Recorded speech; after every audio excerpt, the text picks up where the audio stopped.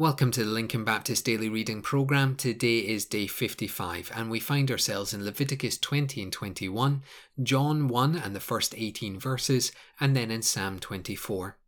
As we continue our Leviticus reading, there is a contrast in these two chapters between holiness, that being right before God and set apart for Him, and immorality, or in general terms, sin. Holiness is shown to be in obedience to the commands of God, yet it's more than that. It is about being set apart for Him and His purposes, and letting nothing else captivate our attention. Yet sin is just that. Sin is being captivated by other things than God. It might be false gods, it might be sexual deviances, it might be anger, it might be anything. It doesn't really matter what it is. It is wrong because it takes our attention away from God, and to some extent takes our set-apartness away from God. So the question we have today is, are you set apart for God? Are you sold out for Him, with no distractions, seeking to be obedient to His call? Certainly a challenging question, yet one that needs to be asked and answered in each of our lives. As we head into our New Testament reading, we have a brand new book in the book of John's Gospel. John was one of the 12 disciples and known as one that Jesus loved, or in other words, was incredibly close to our Lord Jesus Christ. His Gospel account was one of the last to be written, likely toward the end of his life, so several decades after the life, death, resurrection and ascension of King Jesus.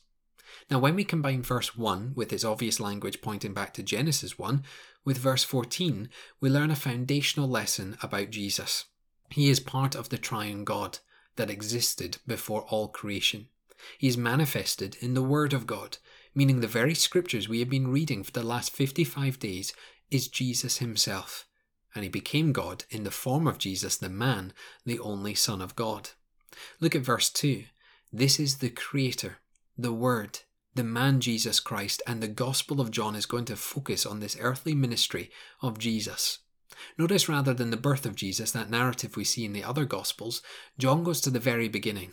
Well, you could actually say he went before the beginning, to show that Jesus was always there.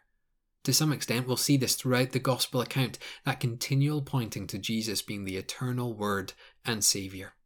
As we journey through the book of John's Gospel, it's important to recognise this foundational truth.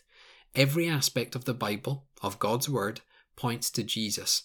As John says, Scripture is Jesus, and therefore Jesus is Scripture.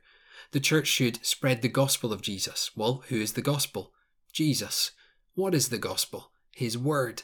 How does it impact? Through its promises. And what will it do? It will transform people's lives. As we read through John in the coming days, keep this in mind. The Word of God is living and active, just as Jesus is living and active. Therefore, the Word of God will transform your lives if you come to it with a humble and pure heart. Finally, we have Psalm 24. Scholars suggest that this psalm was written when King David was returning the Ark of the Covenant to Jerusalem, to its rightful home at the centre of the people of God. Consider verse 1 and that opening statement. The earth and everything in it and everything on it belongs to God. He created it and He gets to decide its ways and purposes.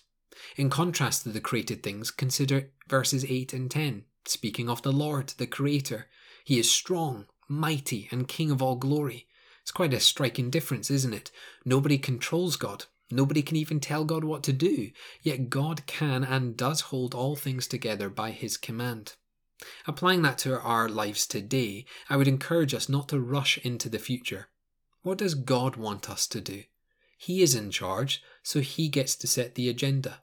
What should the next day, week, month, year look like according to the mighty King of glory, not according to created beings like us?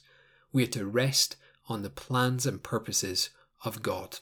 Let's close in prayer today. Father, we do thank You and praise You that we can come before a holy God who controls all things, guides all things, owns all things, shows all things. And Father, we pray that we would be set apart to Your plan and purposes, that we be holy in our living, not through any strength of our own, but through the King Jesus and His righteousness.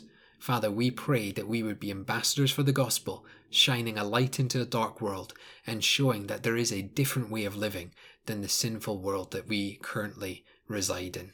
So Father, we pray this in Your name. Amen.